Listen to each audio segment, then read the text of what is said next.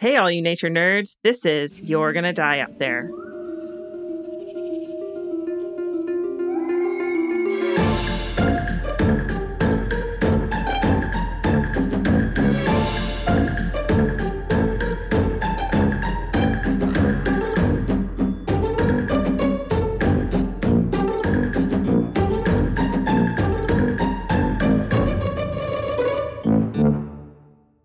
Welcome back, nature nerds, to another episode of You're Gonna Die Out There. I'm Megan. Sitting across from me is my co-host, Jen. Hello. We're really in the holiday season spirit. Yep. You helped. You helped. Had a party last night. You did. For my daughter's birthday. Mm-hmm. Which is not holiday related, but it is part of this holiday season. Yeah. Yeah. Well, all the Christmas decorations are up. Well, her birthday was last week. Right. We just did the family party. Yeah. And we, it's a big family. It's fun. It's a good time. It's a good time. It was a good time. And I like to do that thing where I wait until the last minute to have to go outside. I like to hang out in your aircon. Oh, yeah. Right? Just like, hey, let me help you with anything inside the house. Because even if it's 8 o'clock at night, it's still hot. It's still warm. Muggy. You're still going to sweat. And then the downside of staying inside and enjoying the aircon is that you get the last table at the party, which is directly across from the speakers. The very loud live band that has speakers. Always a live band. Can't be any other way. And I am like, why do I do this to myself? Why didn't I come out earlier? Well, no, I think that's like the special table. It is. For the the VIPs. That's right. Yeah. So you can really feel the music, the vibration. Just in my whole body. Speaking of songs, we were just talking about how both of us we have like holiday music. Yeah. Different holiday songs stuck in our head. It's George Michael is he must be like in my dreams or something. It's just constant. Nonstop. I wake up, that song immediately. I think, who is mine? Stevie Wonder? Yeah. Mm-hmm. Okay. Well, that's a bit. I mean that's a good. I'm okay with that. Yeah. I feel like good artists, those are really poppy, nice Christmas songs. Like, yeah. This is the time to do it. We're 1 week out from Christmas, right? By the time you guys listen to this. Yeah. So, you got to start feeling it. It's good times. Are you ready to feel something else, Jen? What are we talking about here? Some science news. Okay. Yeah. Yes, definitely. Yeah. And, I thought this was kind of interesting. I saw it on the Facebook because, we're still old. So we're still on the Facebook. So do young people don't look at Facebook? I don't think so. Do young people look at Facebook, Megan? We've had too many incidents of old things being said to each other. And then both of us looking at each other like, oh, God, this is it. It's happening. We're in the time. We're tumbling down the hill. Oh, God. Young people don't do Facebook. They don't do it. They do TikTok. Yeah, they do TikTok. They do. I don't even know if Snapchat is technically still super popular. There's another thing But TikTok, you got to make a video. Well, ain't no one got time for that. How do you keep up with that? That's a lot of pressure. It is. I mean, we have a TikTok. Do we have any videos on it? No, we just go and like stuff. I mean, I'm saying we, I mean, yeah, just go like things. And I think actually some people have followed us. Listeners have followed us on TikTok. Very disappointed. There's nothing happening there. So someday, one day, something's going to happen. It's going to be amazing. Yes. 2023. I guess that's the other thing. It's time to start thinking about our New Year's resolutions. I mean, I just don't do them. I do it, but I don't make them anymore. I think they're really fun because I love to set goals that I never will achieve. So it's just fun to write it down. That's nice. In another journal. Yeah. That has the first page filled out. That's it. And then 5 years later, you go and you rip out those pages that you wrote in and you're like, 5 years ago. This journal is still good. I can still use this. Let's start it over again. Right. And then you write your first page. Uh-huh. Yeah. It's happening. Jump ahead 5 years. Oh, yeah. I have so many of those. I have a box of those journals. Anyway. So, do you want to hear the science news? Yes, absolutely. It really jumped out at me. You know how I am. Yeah. If I see something jumps out at me, I'm like, oh, that's a good science news. The title is, Why Was White Dog Poop So Common Before the 90s? White dog poop? White dog poop. Do you know what I'm talking about? If a dog poops and then it sits and it turns white. Real white. Okay. Yeah. So it's why did that happen? Isn't it just if it sits out in the sun, gets really dry? So I'll tell you, Jen. Okay. The little caption underneath is, white dog poop has many causes. but one died out before the turn of the millennium. Oh, this is weird because I never thought about looking at dog poop I guess and the color. I would have said, like, why is there no more white dog poop anywhere? Like, I've never asked myself that. Well, I'm answering that question for you today. Okay. For those of you out there who have asked yourself that question, it's your day. You can't sleep at night because this is a question in your mind? Here we go. Okay. Jen, you've seen Step Brothers, right? Yes. So there's like a scene in Step Brothers where Will Ferrell is like sticking his tongue out to some dog poop. I don't really remember that scene, but in this article, they reference it. And they're like, I guess it was some kind of punishment, like they were inflicting on each other. Yes. And the article's like, Will Ferrell's tongue approaching white dog poop to the backing track of Tristan and Isolde by Richard Wagner is a scene few will be able to forget watching Step Brothers. Like, that's such a hard sentence for me. There's a lot of things that happen in that movie. I kind of do remember that. A lot. I guess the image of white dog poop might be more familiar to some people of a certain generation, like us, like older people. But older people? Older people. Because once upon a time, Jen, dog food was stuffed full of calcium-rich bone meal, like meat and bone meal. So there's like a lot of calcium put into dogs' food. Most of it was through bone meal. But there's a limit to how much dogs can process, right? Like anybody. Right. And then it becomes unabsorbable. So they'll pass it. They just, you end up just pooping it out. Like you're either in your urine or in your poop or whatever. But you don't see the white, like it's not coming out of the dog's butt, just fully white. Right. It has to dry in the sun. Has to dry in the sun, right? Yeah. And then you see it. But I guess over time, there's been a ton of research into dogs' food. Like some people now just like cook their own dogs. I knew this lady who would like cook chicken and rice for her dog only. Yeah. Like handmade home meals. That's people who have time. Yeah, she had a lot of time. Yeah. But, and then I guess there's some research saying at some point that a vegan diet was healthy for dogs. No. Which it's not. But yeah, all these different kinds of research have been going into how people make dry food. But the one thing that everybody kind of agreed on, like not everyone's going to agree with the vegan thing or whatever, homemaking your meals, but all science has agreed that there's too many minerals in the dog food. So a lot of the formulas changed, and once like a popular brand changes its formula, everybody kind of follows suit. So there's been less of that bone meal put into dogs' food now. So back in the 90s, when your dog would poop and it would dry out in the sun, it would turn white. But now, not so much. It's still a little bit, but not a lot. I mean, I think about Saber's poop because we pick it up a lot. It's usually still brown. Like, even if it's dried out in the sun. Yeah.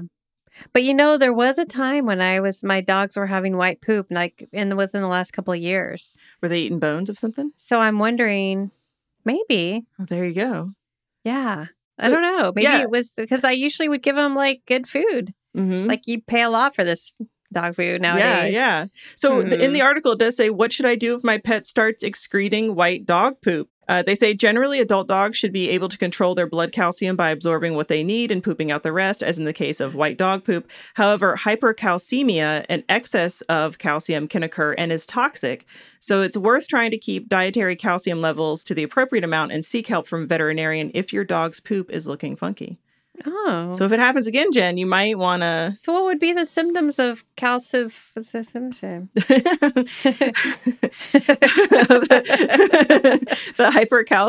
hypercalcemia? Yes.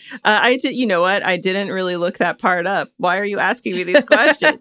Oh, my God. Well, I want to know if my dog's like getting sick. Come on, Megan. Right. Yeah. Jeez. You know what? You can contact your veterinarian specialist for that. I mean, but no, it could be that maybe there were some parties and they got some extra bones. Probably. That's part of it was. Yeah. But in the future, if it happens again, you can like think about, what had been eating and have you changed your food? Right. Anyway, they go on to ask, can white dog poop be a worrying sign? Not to worry you further, Jen, but yes. Like humans, dogs experiencing liver and gallbladder problems may have pale stools as a result of not enough bilirubin being secreted into the digestive system. And you remember bilirubin from when you had your kid? I remember some bilirubin. Yeah, that stuff. That's why my kid was orange. Yeah. So screw that stuff. In short, if your dog's normally healthy bowel movements become unusual, it's always better to get checked. Wow. So really, this is just a PSA, like a PSA? for like, go check your dog's poop. But after it's dried, you got to wait till it's dried. And then, Well, it's been the rainy season here, so yeah, I think they're all just mushed up that's the and truth. weird. That's super gross. That's interesting. I never really thought about that, but now I'm like, that's Yeah. And for here in Guam, I'm just saying we don't get snow here. So that's the closest thing, maybe, if you see white dog poop in your yard. You're like, let it snow, let it snow. Yeah. Anyway. Excellent. That is my science news for Wow. today. It's a really short and random. That's so good. It has zero to do with what I'm going to talk about. But I guess that's probably better. the fact that you brought up some snow has a little bit to do with my topic today. All But right. other Yeah. than that, white dog poop, sorry. Yellow snow. Is that where we're going? Nope, not even yellow snow. Well, who knows. So I really thought your story about the lady falling from the airplane for like 6 miles, Vesna. just like, Yeah. do. Like she wrote like a haiku while she was like, there were so many things you could do in the amount of time that she was falling. Yes. Like I could have like washed my dishes, vacuumed the rug, I could take a nap. take a nap. Like she fell for a long time. Mm-hmm. And then not long after that, I was listening to Dateline Oh, because I told you guys I'm on a you're kick. into it. I'm into it. And there was an episode they did about a girl who was getting her license. And so she was doing her test and she's in Montana. And so to do her test, she was only 17. She had to fly from different airports. Mm-hmm. And I thought about doing this as a story, but I was like, Dateline already did it. They're probably going to do it better than me. But anyway, it was really an interesting story, but she had to stop at different, like 3 or 4 different airports. So she had to land and take off from several different airports on this path. And she got off her path. Oh. And in case I want to tell the story later, I'm just going to leave it like that. But it was in Montana. She did crash her plane. Oh. She was okay. Oh, good. Magically. And Yeah. she is okay. Yeah, you don't know which way it's going to go with a Dateline episode. Yeah, totally. But it's always the wife or the husband. That's Right. all I got to say. Yes. Always. Oh, yeah. They love doing that. So yeah, Dateline. It's a very good story. Okay. I kind of love it. So it got me thinking about, because she was on a small plane by herself. Mm-hmm. And it got me thinking about all these small planes everywhere. And I was like, I wonder what, in the U.S., what state has the most crashes? Like, where are you more likely to be in a plane crash? Yeah, like within what state? Yeah. Florida was a big one, but more with the bigger airlines because of all the airline traffic. Right. But actually, when I looked at it, it's Alaska, Oh, which kind of makes perfect sense. okay. So I was like, well, let me dig into this a little more. Mm-hmm. So I did. Why are there so many crashes in Alaska, you ask? I see you asking with your eyes. I am. Well, flying is a part of Alaskan life, Megan. More than 80% of Alaskan communities are inaccessible by the roads because they have to either go in a boat or it's too high up or it's, you know how it is. Yeah. We all kind of know how Alaska is, and it's huge. It's like if you put California, Texas, and Montana, it's that big. It's a huge area. And a lot of people rely on airplanes to transport people and deliver mail or supplies. Mm-hmm. It's home to only 1% of the U.S. population, but it has 42% of the nation's fatal plane crashes that mostly involve commuter, air taxi, or charter flights. 42%. That's crazy. That's insane. And also, Alaska has 1 airplane for every 60 people in the state. And air travel accidents are so common that Alaskan personal injury lawyers advertise their services to aviation accident victims the same way an ambulance chasing attorneys do. It's like right when it happened. It's just right. They're right there. They're all over the place. There's a bunch of them. It's amazing. Yeah. So according to the Anchorage Daily News, at least 10 fatal plane crashes occurred in Alaska in 2019 alone. In 2018, they had 9 fatal accidents. There were 8 in 2017, 12 in 2016, 11 in 2015. And so the 12 in 2016 were about 5.4% of the national total. Wow. So it's a huge number just for that state where there's only 1% of the population, that's a big, when you look at the numbers of plane crashes involving just commuter, air, taxi, or charter flights, they're even higher and getting worse year by year.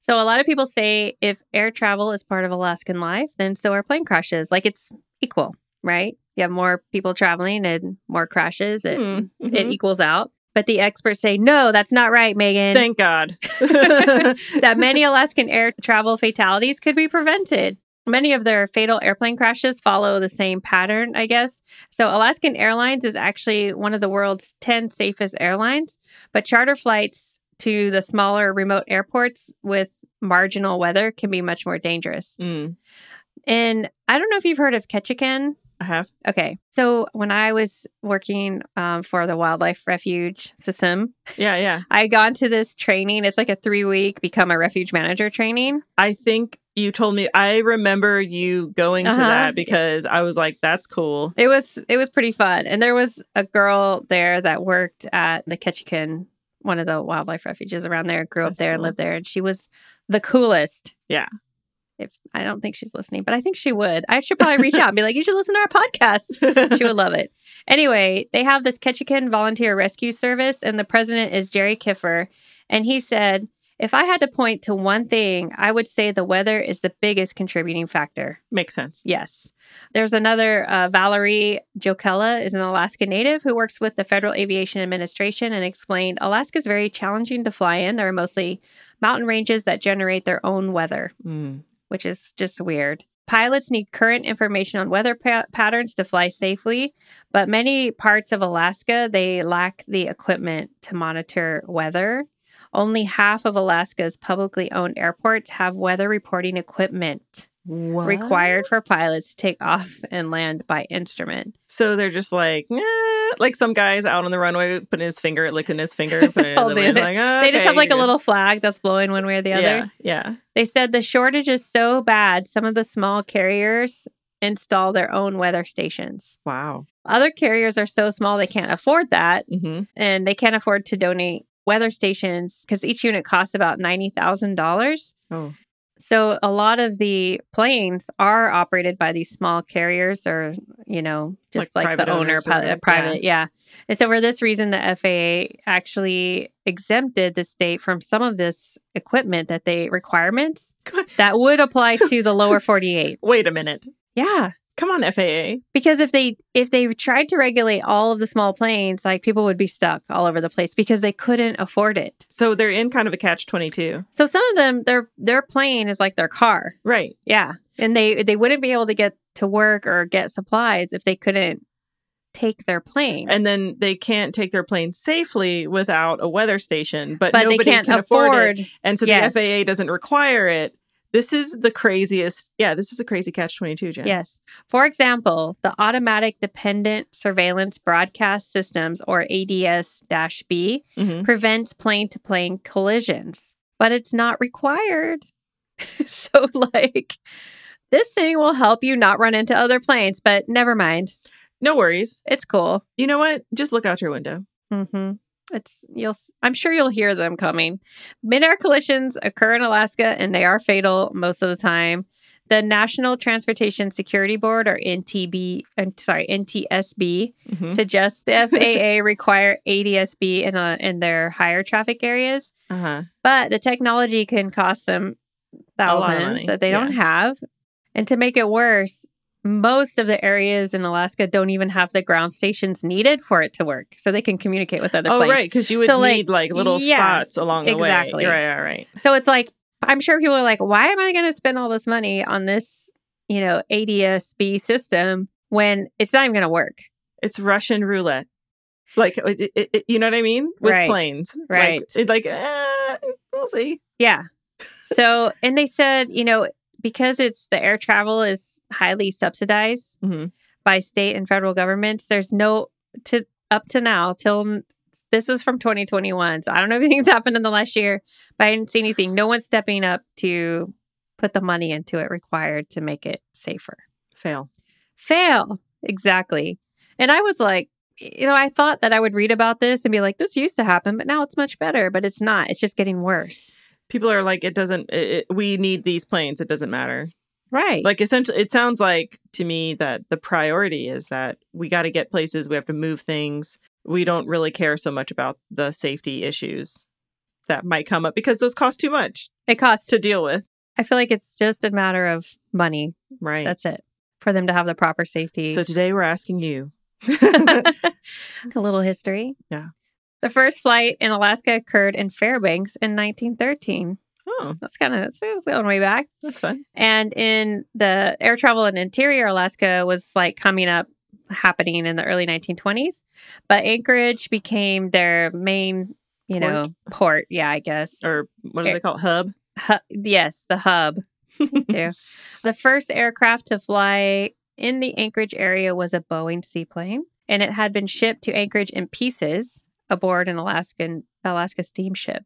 It's kind of cool. It was owned by an Anchorage World War I aviator named C.O. Hammertree. Hold on a minute.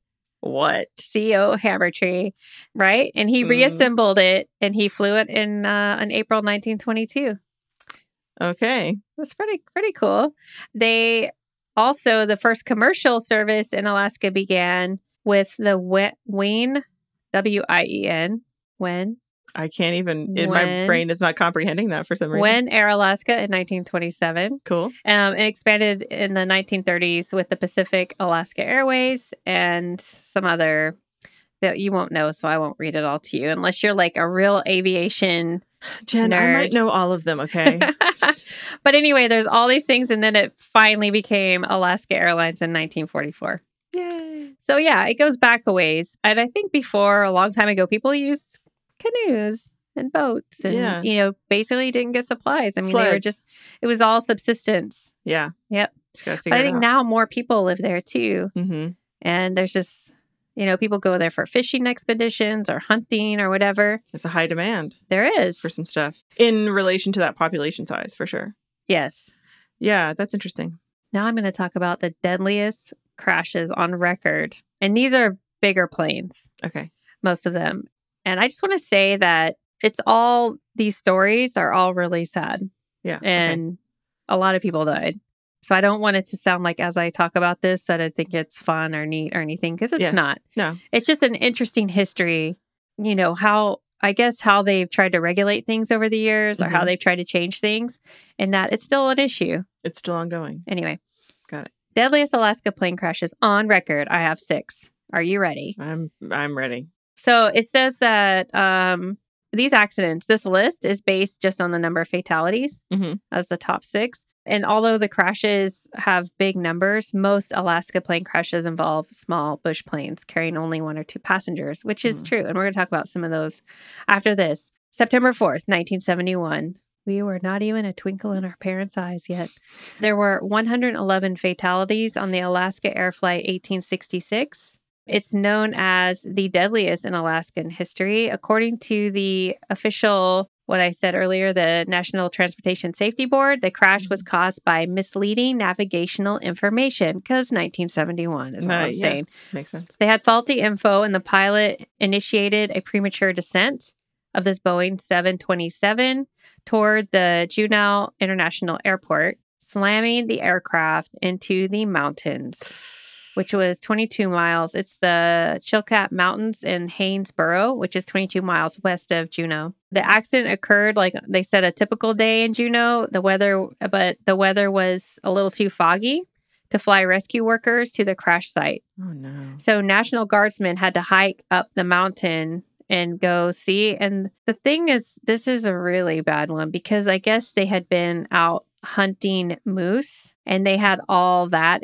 as part of the cargo. And one of the first lieutenants with the 910th Combat Engineer Company of the Alaska Army National Guard that had gone up there to hiked up to do the first assessment, he said there was some gruesome stuff up there. Oh, no. On top of the victims' bodies, there were 600 pounds of moose meat scattered around. Oh, no. No. Yeah.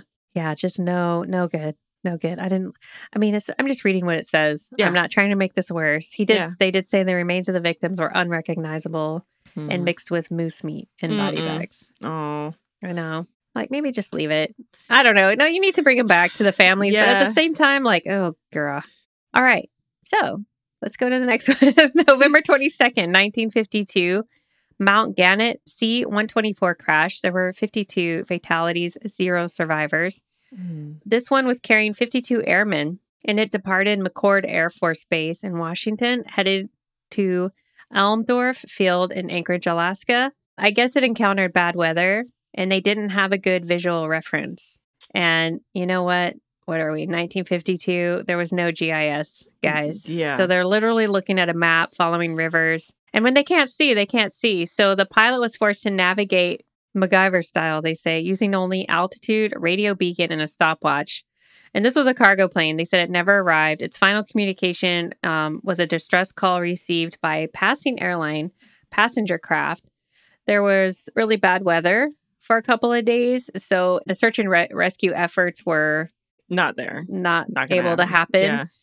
They say 32 military aircraft searched the landscape and 4 Coast Guard vessels searched the Prince William Sound before bits of wreckage were spotted on the side of Mount Gannett, which is a peak in Alaska's Chugach Mountains, which is 40 miles from that Elmdorf field where they were supposed to land. There was a ton of snow. There was avalanches triggered by the crash. So the recovery efforts were just cut short completely.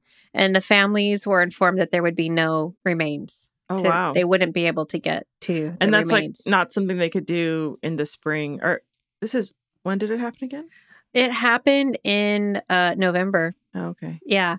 So this is a crazy story because for 60 years, the plane and its passengers and the cargo just has slowly slid to the bottom of the mountain. And they were lost on this Colony Glacier. In 2012, members of this military training mission, they were called Operation Colony Glacier.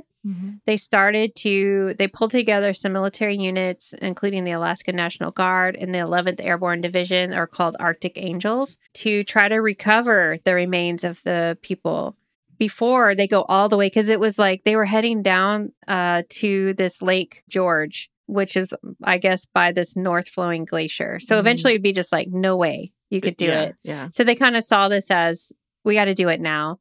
They say that that group, Operation Colony Glacier, fully embodies the "I will never leave a fallen comrade" oath on the Army Soldier's Creed. So far, they have recovered 40 of the 52 service members' remains. Oh, wow. Yeah. I just think that's really cool. So they've been able to give them back to their families so they can bury them. Yeah. Yeah. I think that's important. It is. You want to know where they are. Right. Yeah. I always, that always gets me in any story where somebody's lost a loved one, whether it was in war or by some like really terrible circumstance or they disappeared. Just too much. Yeah. Anyway, no, next one. Thought you were going to say something. I was waiting. No. Okay. So November 27th, 1970, this was Capital International Airway Flight C2C3. It was 47 fatalities, but 182 survivors, and 49 were seriously injured. This was a big flight. This was a Douglas DC-8. It stopped to refuel in Anchorage during a military airlift command, or MAC, contract flight from McChord Air Force Base in Tacoma, Washington to Cam Ranh Bay in Vietnam. Oh.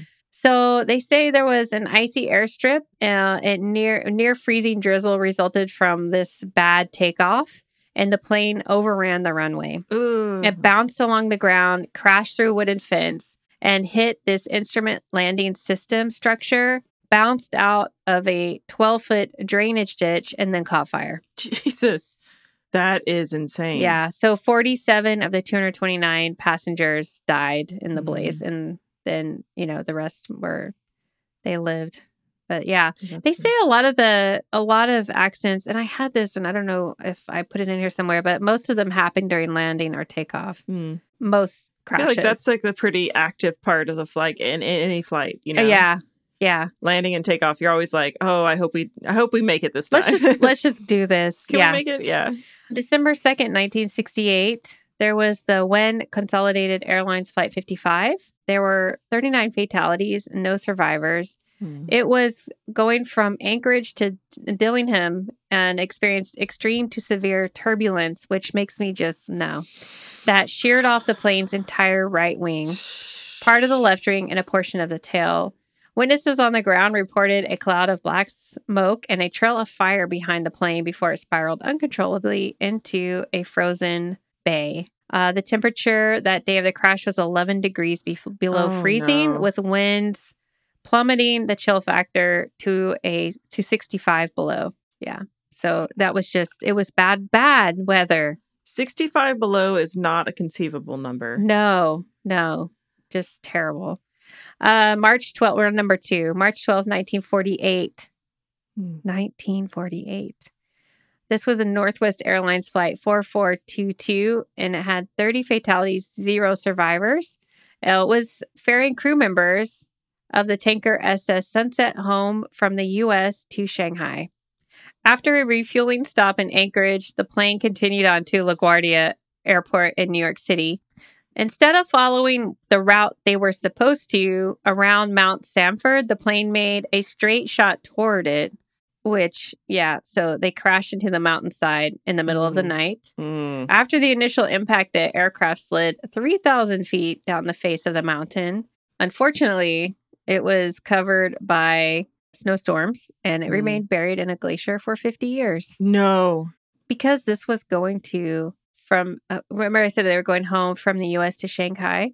So there were some people who spread rumors that there was Chinese treasure somehow on this. What? And so there were all these expeditions over the years to find the wreckage, but no one ever found it. They found bits of the plane in 1997 and, confirmed it as part of Flight 4422 in 1990. Like a couple years later, they're like, that's it. The same year, a mummified left hand was recovered from the glacier. Oh, no. Yeah.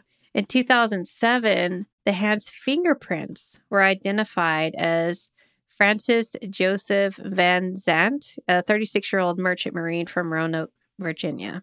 The other 29 victims of the plane crash have not been recovered. Right. And I'm kind of like, well, neither was that guy, just his hand. Just his hand. That's a lot. Yeah. It's creepy. It is creepy. But I guess, you know where they're at. That's one thing. Like you're like, he's there. Yeah. On that mountain. I don't know if that makes anybody feel any better. Sure. You'd rather have them back so you could bury them. And then not know where they are. Yeah. Yeah. Rather than. Yeah. Yes. So last one, September 22nd, 1995. This was an Alaska Boeing E-3 Century. There were 24 fatalities. It was, I guess, a nice evening when they took off from Elmdorf Air Force Base, which we know. They were operating under the call sign UCLA 27, and it was leaving the base for a training, to do some training. And just as it left the runway, a large flock of Canadian geese took off from the flight line, and their engines 1 and 2, they say, swallowed multiple birds. Yeah. Bash. Yes, that's some bash incident right there. The flight crew grappled with physics, attempting to dump fuel and maintain control below the planned stall speed. I guess they're trying to figure out how to get out of this situation. So I guess they were trying to get back to the runway, but when they were doing that, they crashed into this forest on the northeast of the airstrip. It was an explosion, basically. Yeah. All people died on board, including 2 Canadian Armed Forces personnel. It's crazy. So I tried to look up how many plane crashes happen because of airstrikes, bird airstrikes. Yeah. And it wasn't really clear. They're like, yeah, it's a thing. But I did include in this a map showing where would be the worst areas. So it's mostly around the coasts, I guess. But I mean, so are a lot of airports around coast. But Canadian geese, I mean, geez. Yeah, I guess if people don't know that BASH, BASH, stands for Bird Airstrike Hazard, right? Yes. So it was hazard. So one of the most famous crashes happened in 1935. And I didn't know this, so, I grew up in Oklahoma. So I have heard of these people, Wiley Post and Will Rogers. Oh, yeah. You've heard of them? So Wiley Post was actually a famous aviator. And then Will Rogers was I don't know, they called him a humorist, a comedian, or he was in movies, did a lot of things. They were flying together in a Lockheed hybrid airplane when they crashed just 15 miles outside of Point Barrow, Alaska, which I didn't realize that. The engine had stalled just after takeoff, causing the plane to nosedive and crash into a lagoon. And they both died instantly. And it was it was a really bad time because 1935, it was Depression area and they were really famous. Yeah. So everybody was pretty Really upset. sad about it. They were really sad about that one. So let's talk about some survival stories. Oh, good. Yeah. Let's bring it up. Let's bring it up from the sadness that is all the crashes and the craziness in Alaska. Because that's the thing. You can crash in a lot of places, but when you crash in Alaska and you survive, that's impressive. Anytime it's impressive to survive a plane crash, right? Right. But when you land in the middle of nowhere, Alaska, in the snow, you got a whole nother set of like issues to deal with. Yeah. Right. Especially if you're injured or whatnot. It's just like, that's a whole thing. So I'm going to talk about this guy. And this is I found this information in the Adventure Journal, and they have a lot of interesting stories about survivors of different things. This is from December 21st, 1943. And it's about Lieutenant Leon Crane. He was a badass, just so you know. And this is what happened. He was a co-pilot on a B-24 Liberator, or a heavy bomber, and they were on a training flight out of Ladd Air Force Base in Fairbanks. They lost an engine at 130 miles east of the base, and so the pilots did whatever they could do. They, with the controls. It's a big plane. It started spinning uncontrollably, and they abandoned.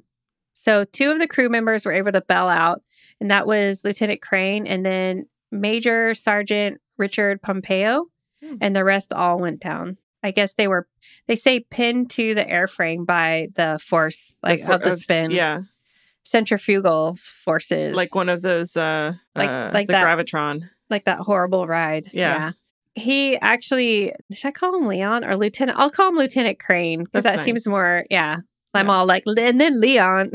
So, Lieutenant Crane later said that as he leapt from the open bomb bay doors, a parachute strapped to his back. He was immediately shocked by how cold it was. It hit his skin. And it was commonly about negative 40 degrees Fahrenheit in December in that part of Alaska. So there you go. Negative 40 degrees. No, thank you. Below him, the plane burst into flames. And it slammed into the ground, and he was floating with his parachute watching it.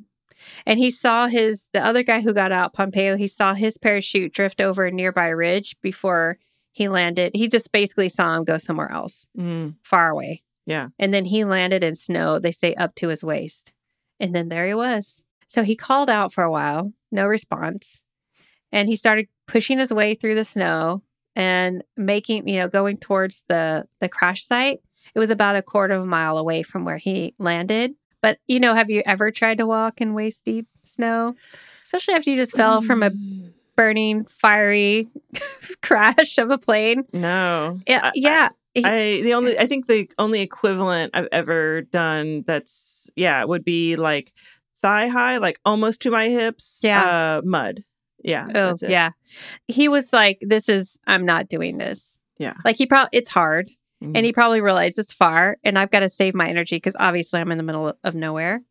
So he turned and headed for this small, you could see a stream or waterway below him, which is the Charlie River. And he was hoping follow the water. Yeah. Right? We always learn this. Julianne Koch. And he hoped it would lead somewhere. For sure. He had a new down parka coat, Army issued. And so that was good. He had his parachute. He had 2 matchbooks and a small knife. He managed to get a fire going next to the river using, I guess his dad had given him a letter, and he use it as kindling? Use it as kindling, yeah.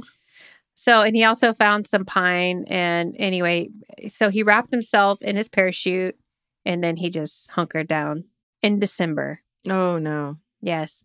And because it's winter, it was 20 hours of darkness. Oh, no. Oh, yeah, that's right. Alaska. Yes, Alaska. So after a week or so of waiting close by to the crash site, because he kind of could see it where it was, but he wasn't going to try to get to it. He had no food, no shelter. He was hoping that there would be planes. So, because he was I got to stay close to the crash site so I'll be found. Yeah. But there was nothing. There was no help coming. So he's well, then I just got to keep moving, I guess. So he started to head downstream and he was hoping, to hit a town at some point. But he walked only a short distance and he found a cabin. Oh. So he went in, it was unlocked. And inside the cabin, there was canned food, bags of sugar, powdered milk. There was a stove for heating, cooking. There was a rifle, mittens, snowshoes, all the things. It was a fully stocked cabin. Jackpot. I mean, honestly. I feel bad that he spent a week sitting next to that river waiting. Yes. Yes.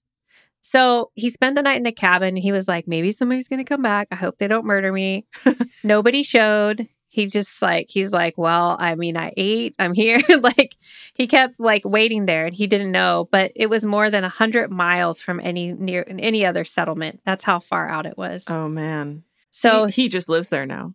He's still there. He still lives there. He decided to stay there. So for the next 6 weeks that he was just at the cabin for 6 weeks. And it's good because it was like January, right? Yeah. So he stayed there because the weather was so bad outside. That's really a conundrum. Like, do you take your chances? I would stay. If there's food and shelter and warmth, you know what I mean? Right. You just stay. Yeah. So he's like, well, I'm going to stay. There's only 4 hours a day where it's light outside, where he could even do anything. No.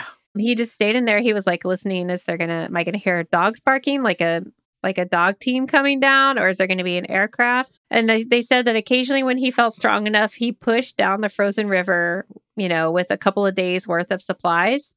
But he'd always go back to the cabin when he's gone as far as he felt like he could. Yeah. So he was actually getting to the end of the food supply. So I feel sorry for whatever guy ends up out there. And he's like, what the hell? Yeah. So he ended up building a sled out of this wooden wash basin. And he loaded it with a bunch of food and more than he had ever packed in the canvas tent. And he started heading out, like sledding over this river, like on the surface of the river. He just left a bunch of IOUs. He's like, I'm sorry. Yes, well, I crashed in this BRB. plane. Yeah. So for 2 weeks, he went down the river, but it was nothing. He like shouted. It was just trees. Trees were like, good luck, bro. So, and twice he broke through the water. He almost drowned. So I don't know. I'm sure he had hypothermia. Yeah. I know. It was like nearing the end of his supplies when Megan, found another cabin. What? Yes. It was stocked with food. Yeah. So later he found out that this is like the custom of like Alaska hunters and trappers. They leave food in their cabins in case stranded hikers wander around looking for help. They're just like, I didn't know this. And I'm like, that sounds like such a Midwestern thing to do. You know what I mean? Like, right. Or like a Canadian thing. Yeah. It makes sense. Canada or Alaska, like that. It makes sense. You're up in that kind of like culture, I guess, like cold culture. But it worked. They saved him. That's insane. So he stayed there for a little bit, he was like resting, like, because he was probably getting pretty hypothermic by then. Yeah. And then after several more weeks of traveling, so he loaded up again. He ended up leaving the sled behind because he felt like it kept breaking through the ice. Oh, it was causing him problems. Yeah. So he decided to just carry his food in a single backpack. He still had that same parka, but by this point, he'd covered more than 100 miles with no map.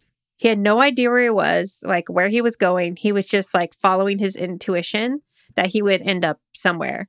And lo and behold, on March 9th, he walked out on this flat clearing and it was like, he instantly recognized it as a wilderness airstrip. So he's now like, okay, here is like something. It said he pushed into the forest and out into a clearing and then he found another cabin. Oh my God. But this one had smoke coming out of the chimney. Oh, that's a good sign. And there were clothes like hanging outside. Mm-hmm. And the man came out, looked at him and lit a cigarette. But he was saved. So he'd arrived at the cabin of Albert Ames, who's a local hunter and who was in backcountry, had his family with him. Yeah. So he listened to Crane's like story and he was just like, this is insane. It's like, you went 100 miles. You went 100 miles, sir. And the following day, he got that guy Ames, he got together a dog team and he took him to this nearby other airfield and he was flown out. Like he gets it and Ames is like, oh, so my other 2 cabins don't have food now. Is that what you're saying to me? He's like, so. So I guess Ames, the guy who found him, he led a search team back to the wreckage. and they found the bodies of 2 of the crew. And they said many years later, in 2006, the team returned to the wreckage, sifting through the soil to search for more remains. And they found bone fragments belonging to the pilot, Second Lieutenant Harold Hoskin. And then Pompeo, the other one that went out in his parachute, they never found him. They never found him or his remains. He did not find a cabin. Multiple cabins. Yeah. I mean, that's just luck. That's an insane amount of luck. But he followed the river. I mean, this is true. And maybe because he landed close enough to the river, and maybe where the other guy landed, he didn't see anything. Right. So all in all, he survived 80 days in the Alaskan, like, complete wilderness with no training, no experience, and like survival skills for that. Wow. So, yeah. But he came across these cabins. But he only spent 9 days. Well, he was by himself out in there for 9 days before he found the first, and almost 2 months just walking and camping, like, in between it. So he did the thing for sure. That's insane. It's insane. Another one, this one's crazy too. There's this lady, Helen Klaben. She's a Brooklyn girl. Come on. She was flying into LaGuardia. She was going to LaGuardia? LaGuardia. But she was 20 years old in 1962. She drove to Alaska with this friend she had met from a newspaper ad, which I love because 1962. That's a classified, Jen. This is the classifieds. Hi, looking for a partner to go to Alaska? Do you want to go see the snow? So she spent a few months in Fairbanks, and then she was like, okay, I'm ready. This is cool. It's too cold here. So she was going to go fly to Hong Kong and India, which I'm just like, that's so cool. Amazing. Was there Peace Corps in 1962? I think it hadn't started yet. I think 61 is when Peace Corps started. Did it? I can't remember. Oh, man, we should know that. That's embarrassing. Don't judge us, you guys. Well, anyway, it's too bad she didn't just join the Peace Corps. She had to get to San Francisco, which was where she was going to catch the flight to Hong Kong.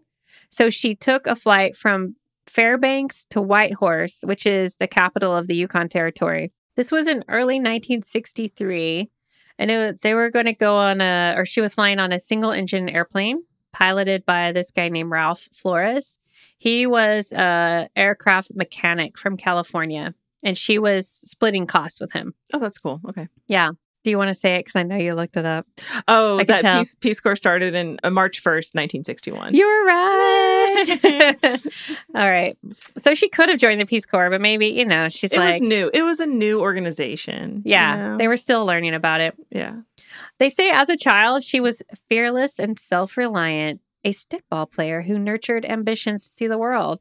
But her first chance didn't come until she went to Alaska. Yeah. So, and while she was there, she actually worked for the Bureau of Land Management as a draftswoman. Oh. And she took mining classes at the University of Alaska, which I was like, that's so cool. I like her. Yeah. And this is from an article that they interviewed her in the Saturday Evening Post. When she met Ralph, she said, he told her, if you don't trust me, don't go with me. She trusted him, unaware that he was not trained to fly over dangerous territory in the Yukon winter. Oh, no. I mean, Ralph. I feel like when you're asking somebody to trust you, you should provide all the information.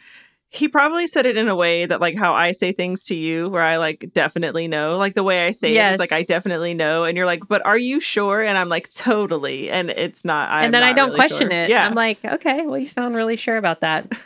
So actually, they were grounded for 3 days by snowstorms before they took off for the next leg, which was from Fort St. John, BC. And this was on February 4th. So even though the weather was still bad, they're like, we're tired of waiting. Let's go. Yeah. He's like, I think I can do this.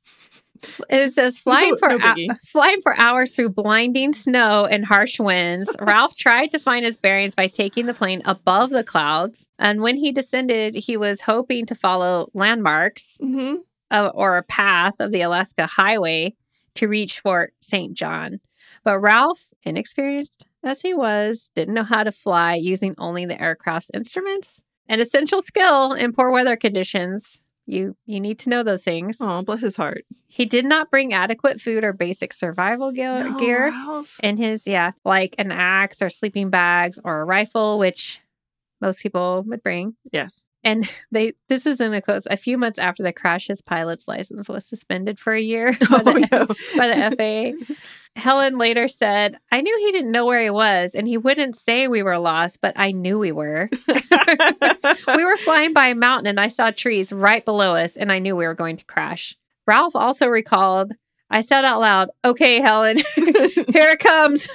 I saw the right wingtip hit the trees, and I just closed my eyes. The plane crashed into a desolate forest of a mountainside in the Yukon, British Columbia border. Oh, so I'm not trying to say, because I'm not a pilot, right? Yeah. I'm not trying to say no judgment. No judgment. No. But I feel like I would, being the person who's like semi in control of something happening. Uh-huh. I mean, not very much if you're crashing already, but I don't think I would close my eyes. I think I would keep them open just in case. just in case there's something I can do, you know? Yeah. I would have just been like, oh, yeah, this is it. It just crashed. Yeah. That would have been it. Unless you're bracing for impact. That's the only thing I can think of. But I just love how he's like, all right, Helen, just closes his eyes. He's like, I saw the wing hit that one. I just closed my eyes. Like he just put his hands up. Like, but fortunately, they both survived. That's the only reason why I'm making that joke. Yes.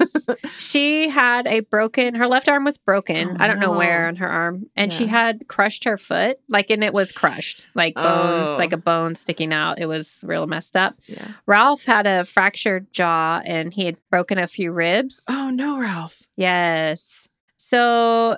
yeah, it was not bad. After they landed, kind of assessed the injuries. They were like, let's just stay huddled inside the cabin of the plane. Yeah. And he built basically kind of like a tent around it. Oh, that's smart. It was again, waist deep snow. Temperatures were 48 degrees below zero. Neither one of them had survival training, but I mean, they made do. He wrapped Helen's injured foot in her sweaters and covered the openings of the cabin with, I never know this word, tarpaulins.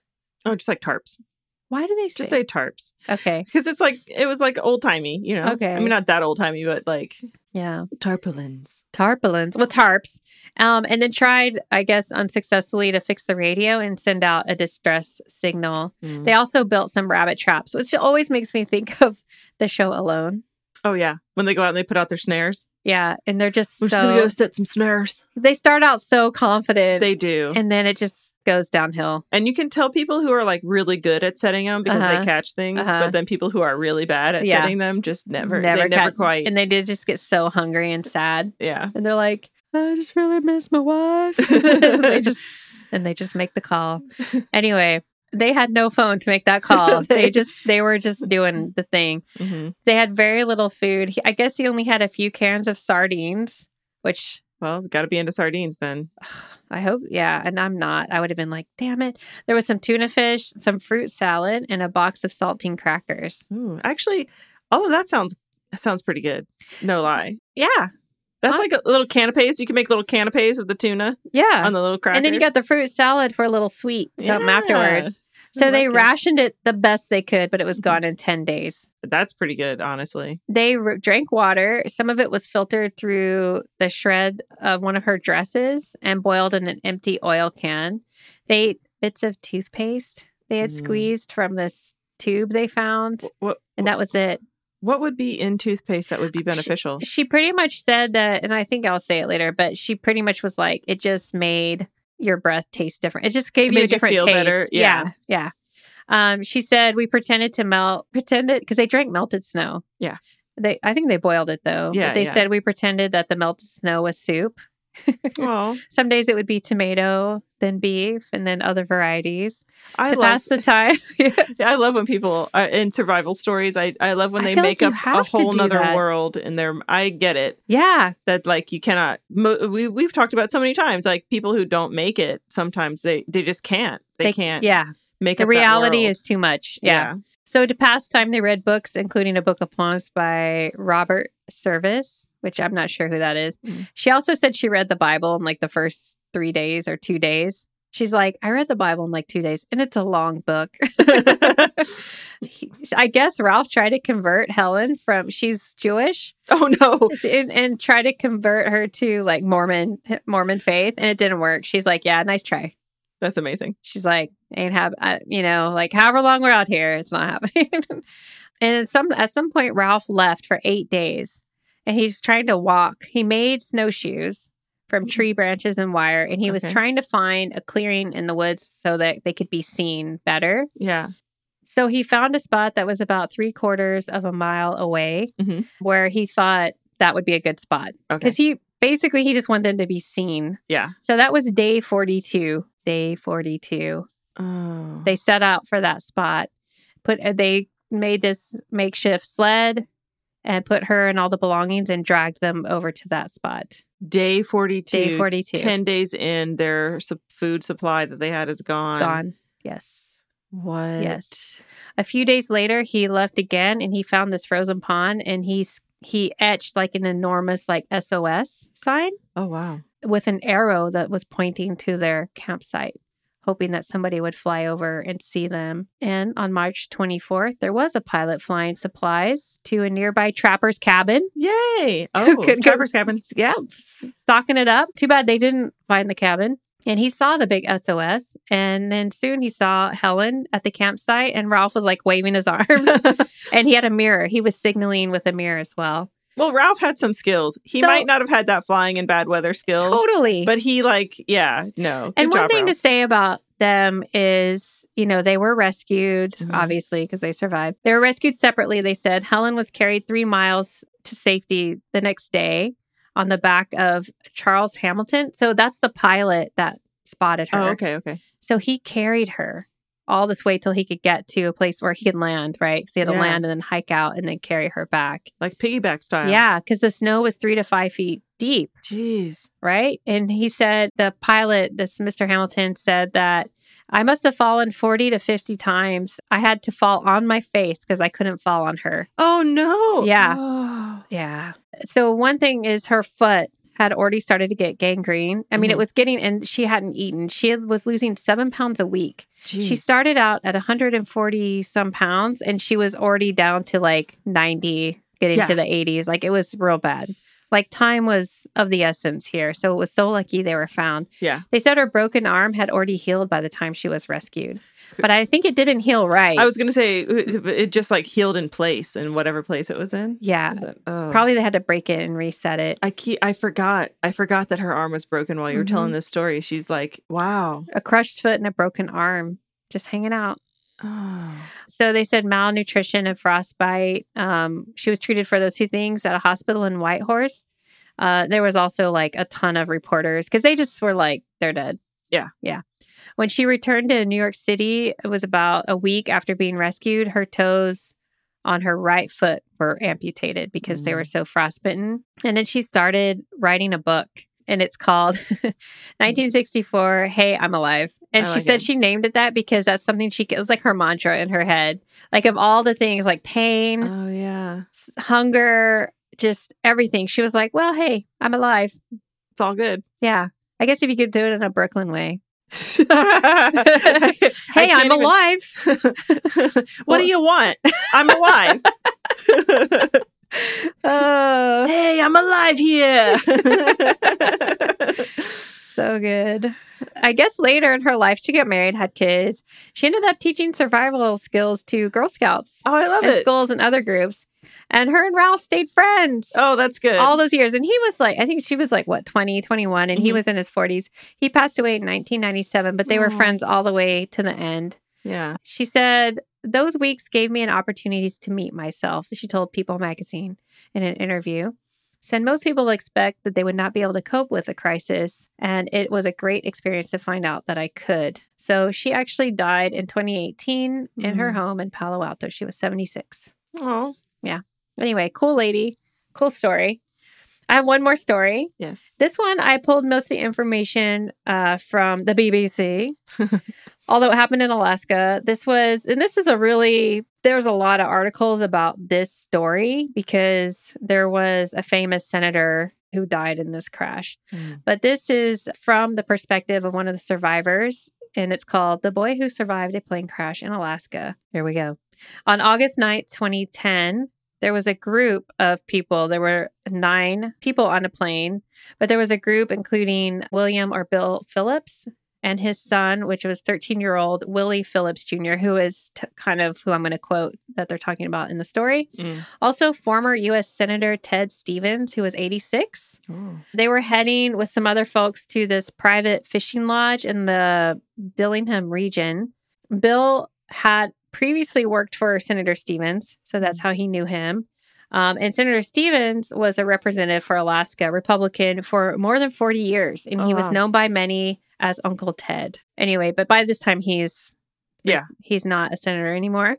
There was some controversies with him. I was going to say, yeah. Yeah. But the name sounds familiar. Yeah. I mean, he's pretty well known. Yeah. Also on board was Sean O'Keefe, who was the former head of NASA and the North American chief executive of the European Defense Contract, or EADS, I guess, and his teenage son, Kevin. Dang. Yeah.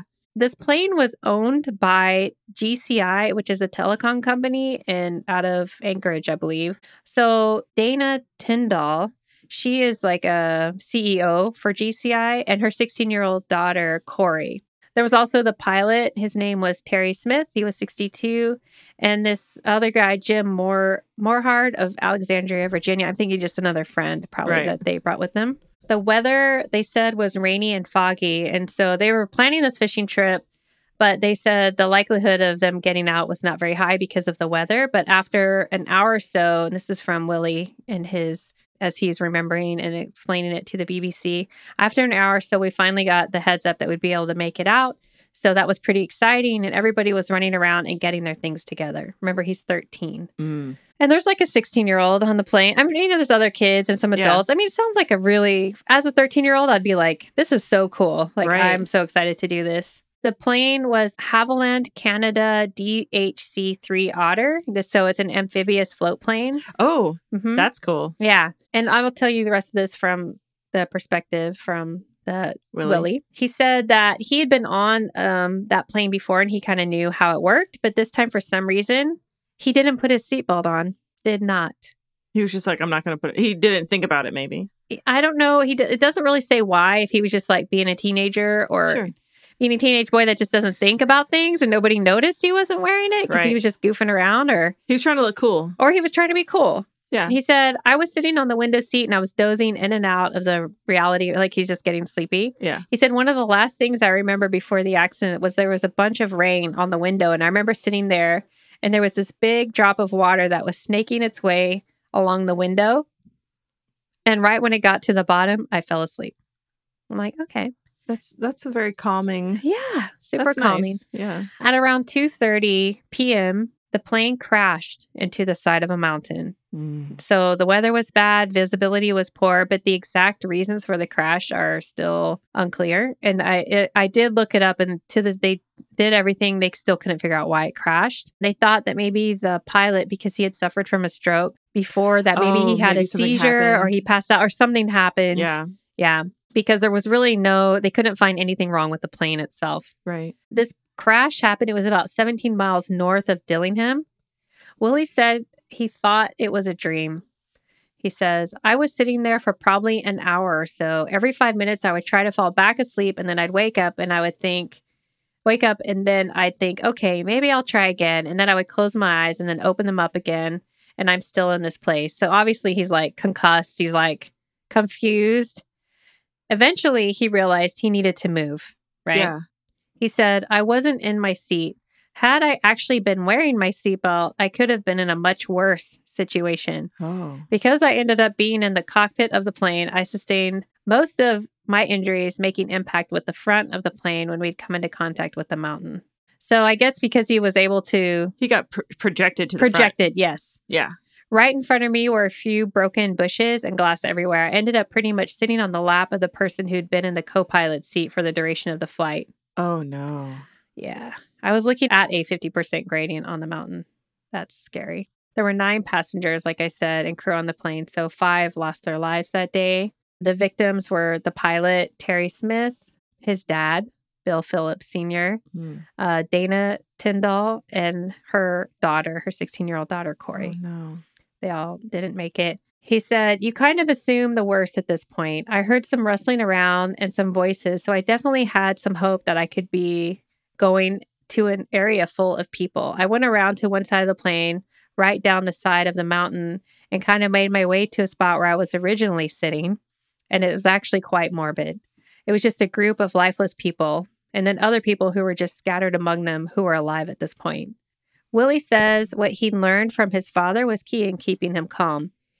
He had a role in keeping my head level, he says. For my entire life, he taught my brothers and I that by getting overly frustrated or anxious in a moment doesn't help the resolution. I feel like we tell our kids that all the time. All the time. Yeah. It seems to not like get through though. But I mean, he's in a Eventually it does. And he's yeah. 13, but... Yeah. And he's also in an extreme situation. Extreme. My first instinct was to be the calmest there. I didn't really see another option. It didn't feel right to talk about how bad of a situation we were in, that it didn't seem to be helpful to anyone.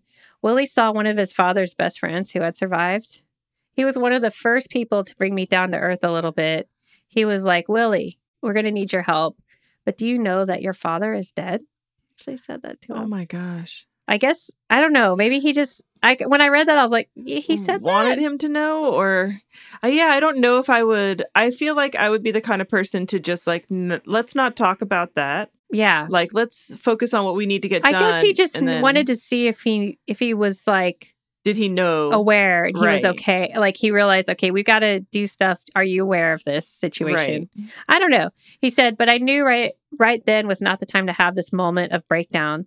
It was something I was told then, but not something I came to terms with until we got out of there. Okay. As soon as it was reported that the aircraft hadn't landed as scheduled, other pilots started to search, so that's good.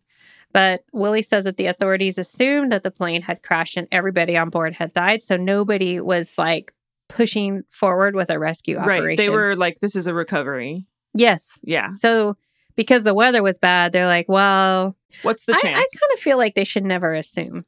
This is my only thought about this, is that there are so many frequent crashes. There have been enough crashes. Yeah. And the percentage of survivors in those crashes have been like a certain level, right? Because of the hazardous conditions, it's kind of probably the first thing they're going to jump to is recovery. Yeah. And that if people survive, it is one of those like kind of wow situations, you know? Right, right. But I get what you're saying. Like, you would hope. If it were me in that plane that crashed, I would hope.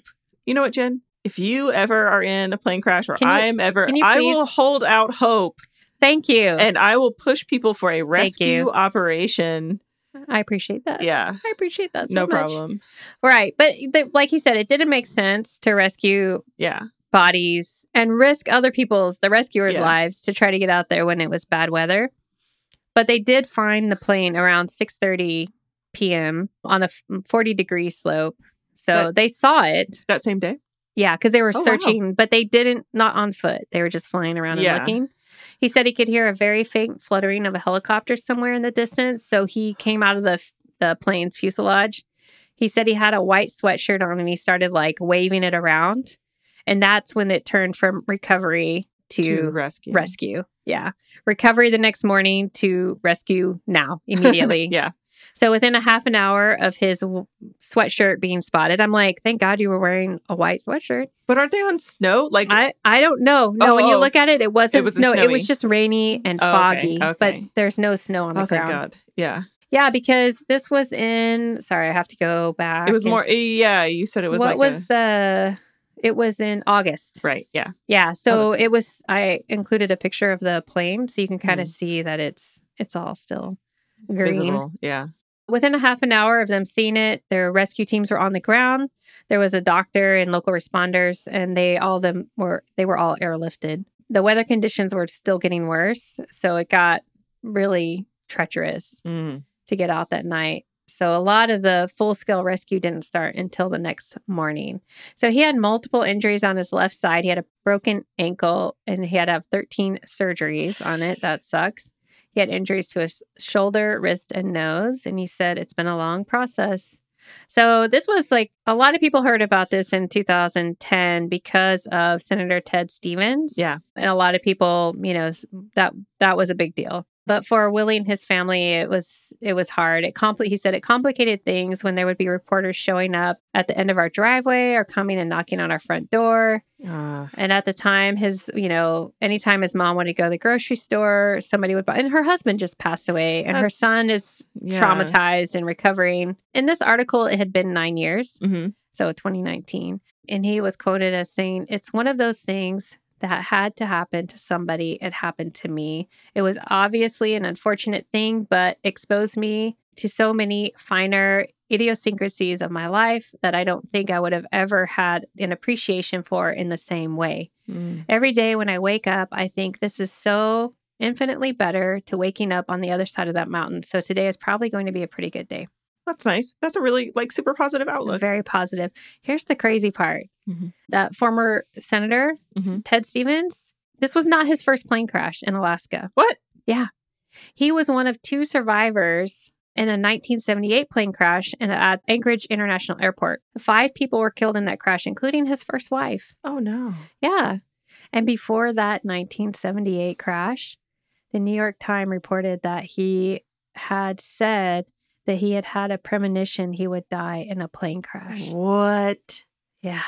Wait, did he die in this one that you just talked about? Yeah. He was one of the Oh, I people missed that. died. Oh. Yeah, he was one of the Oh, no. 5 that died. Oh, Yeah. creepy. And but before the 1978 one, he had a premonition. And That then he he was didn't gonna die, but his wife died. And then later, all those years later in 2010. He was in another crash. Yes. Yeah. Oh. It's weird.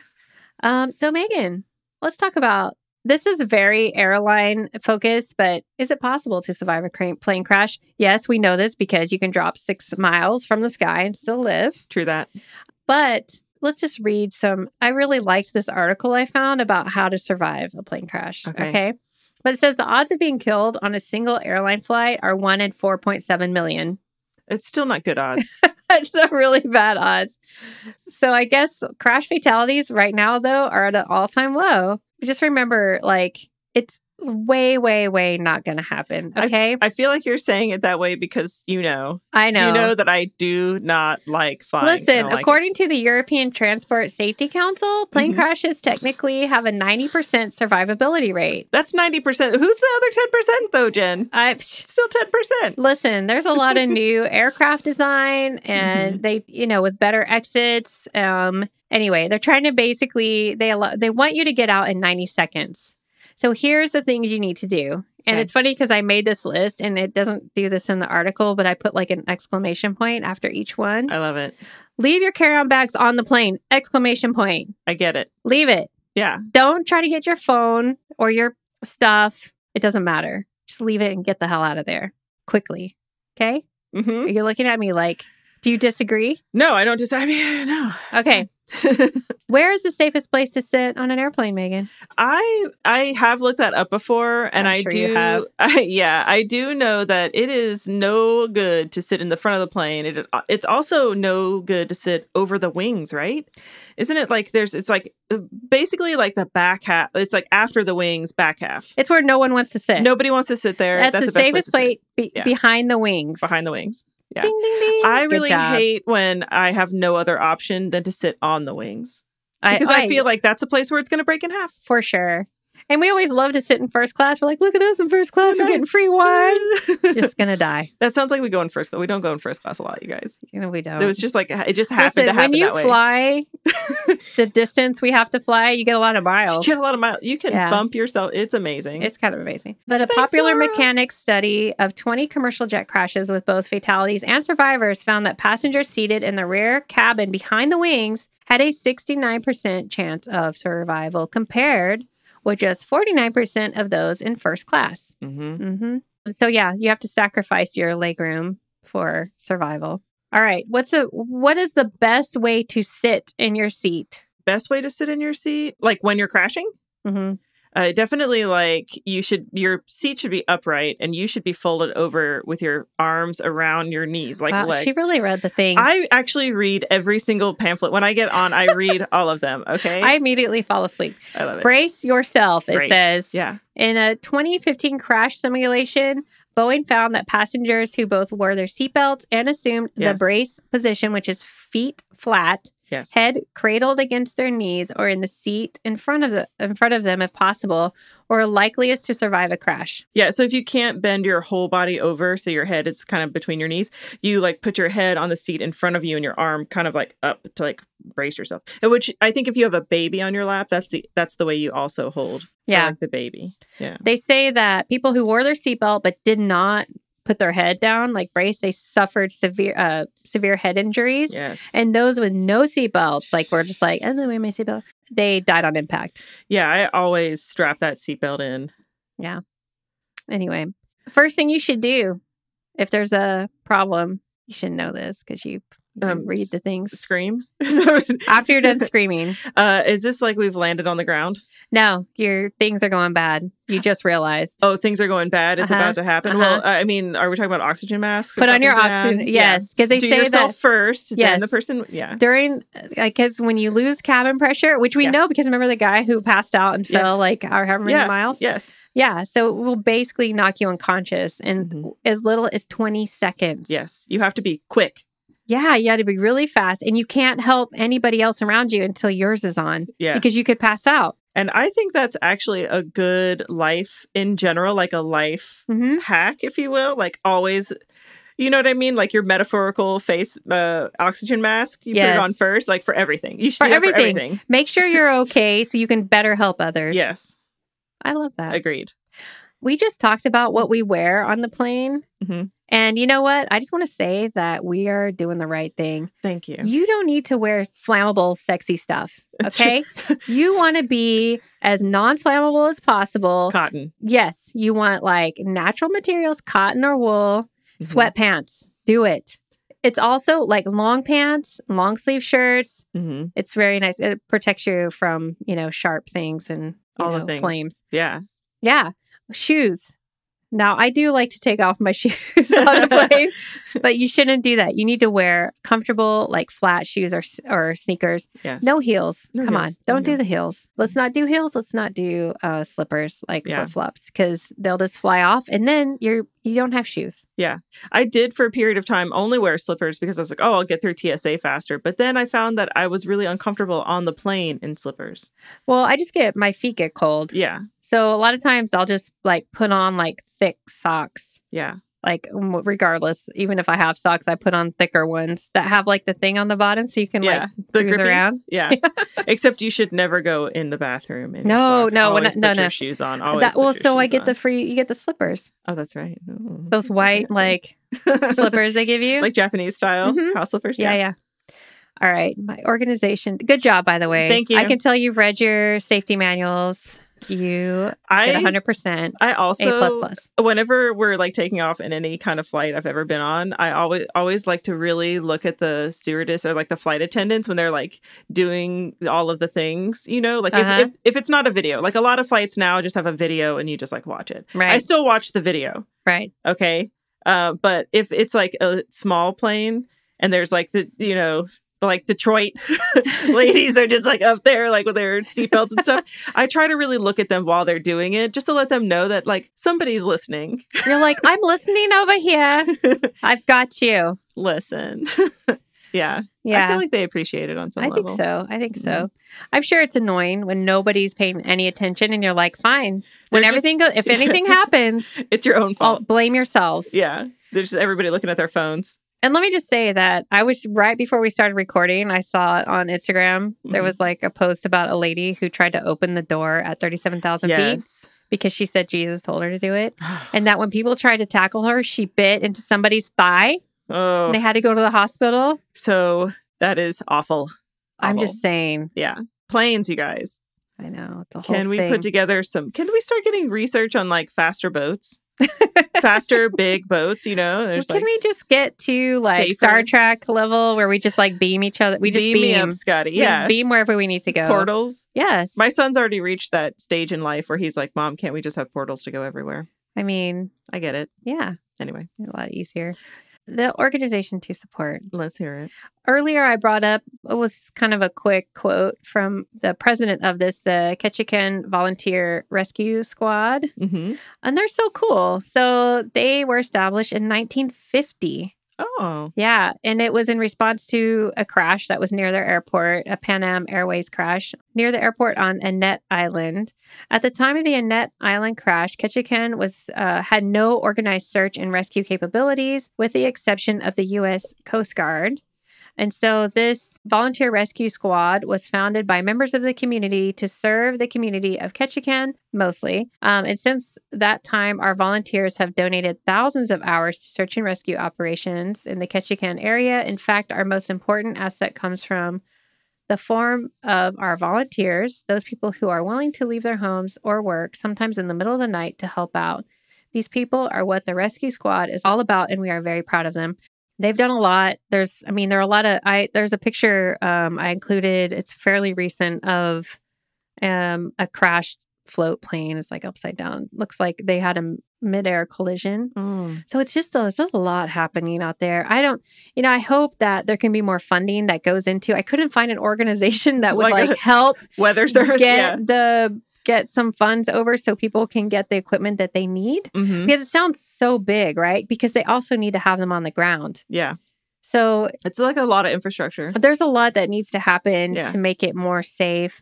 And I by no means am saying that it's like you shouldn't fly in Alaska or that it's not safe. But at the same time, like know the risks. Know the risks. Know how to sit in the event of an emergency. Right. And maybe don't be in a hurry. If the weather's bad, there's always another day. Yeah. Just maybe relax. Yeah. Right. So and also because my friend that was working at the wildlife refuge lived there. So I like to use Ketchikan as one of our organizations to support. That's very cool. I like that a lot. So Megan. Yes, Jen. Here we are. We're talking about flights again. I mean, a little bit different this time. A little different. Because if you survive a crash, which actually a lot of people survive out there. I mean, a lot of people don't, but there's quite a few people that do.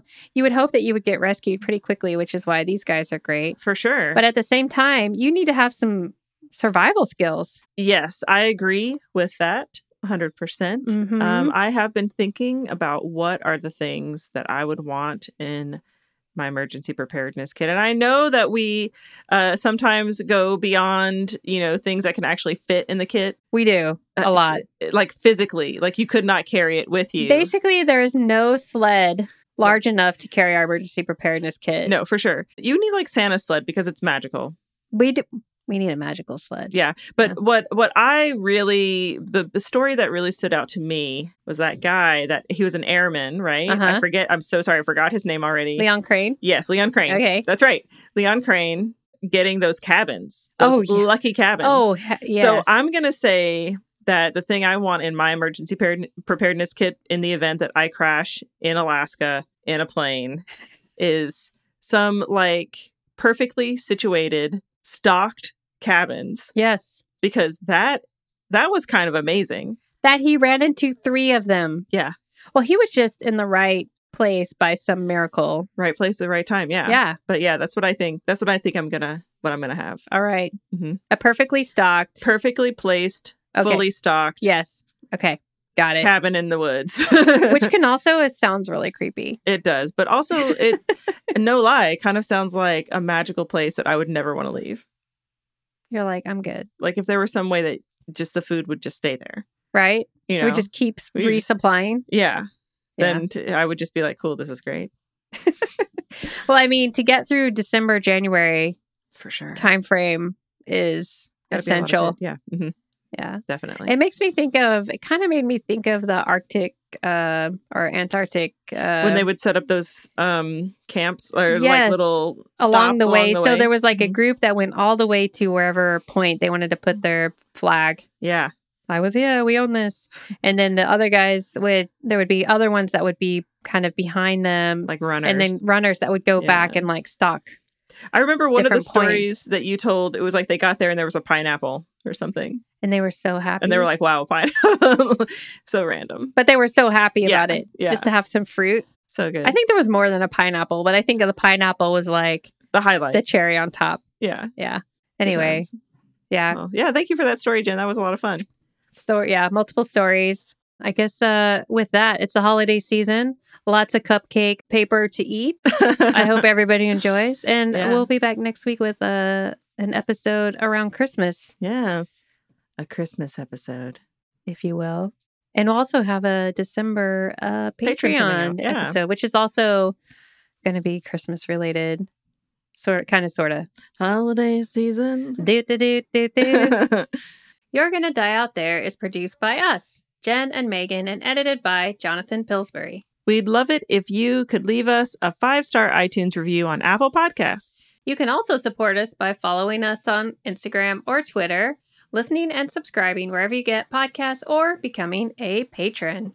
Check out more on our website at you'regonnadieoutthere.com, where you can see our awesome eco-friendly sponsors and nature nerd artisans page. If you'd like to send us your own stories or episode ideas, you can submit them through our contact form on our website or to our email, you'regonnadieoutthere@gmail.com. And until next time, Don't die out there. bye. Bye.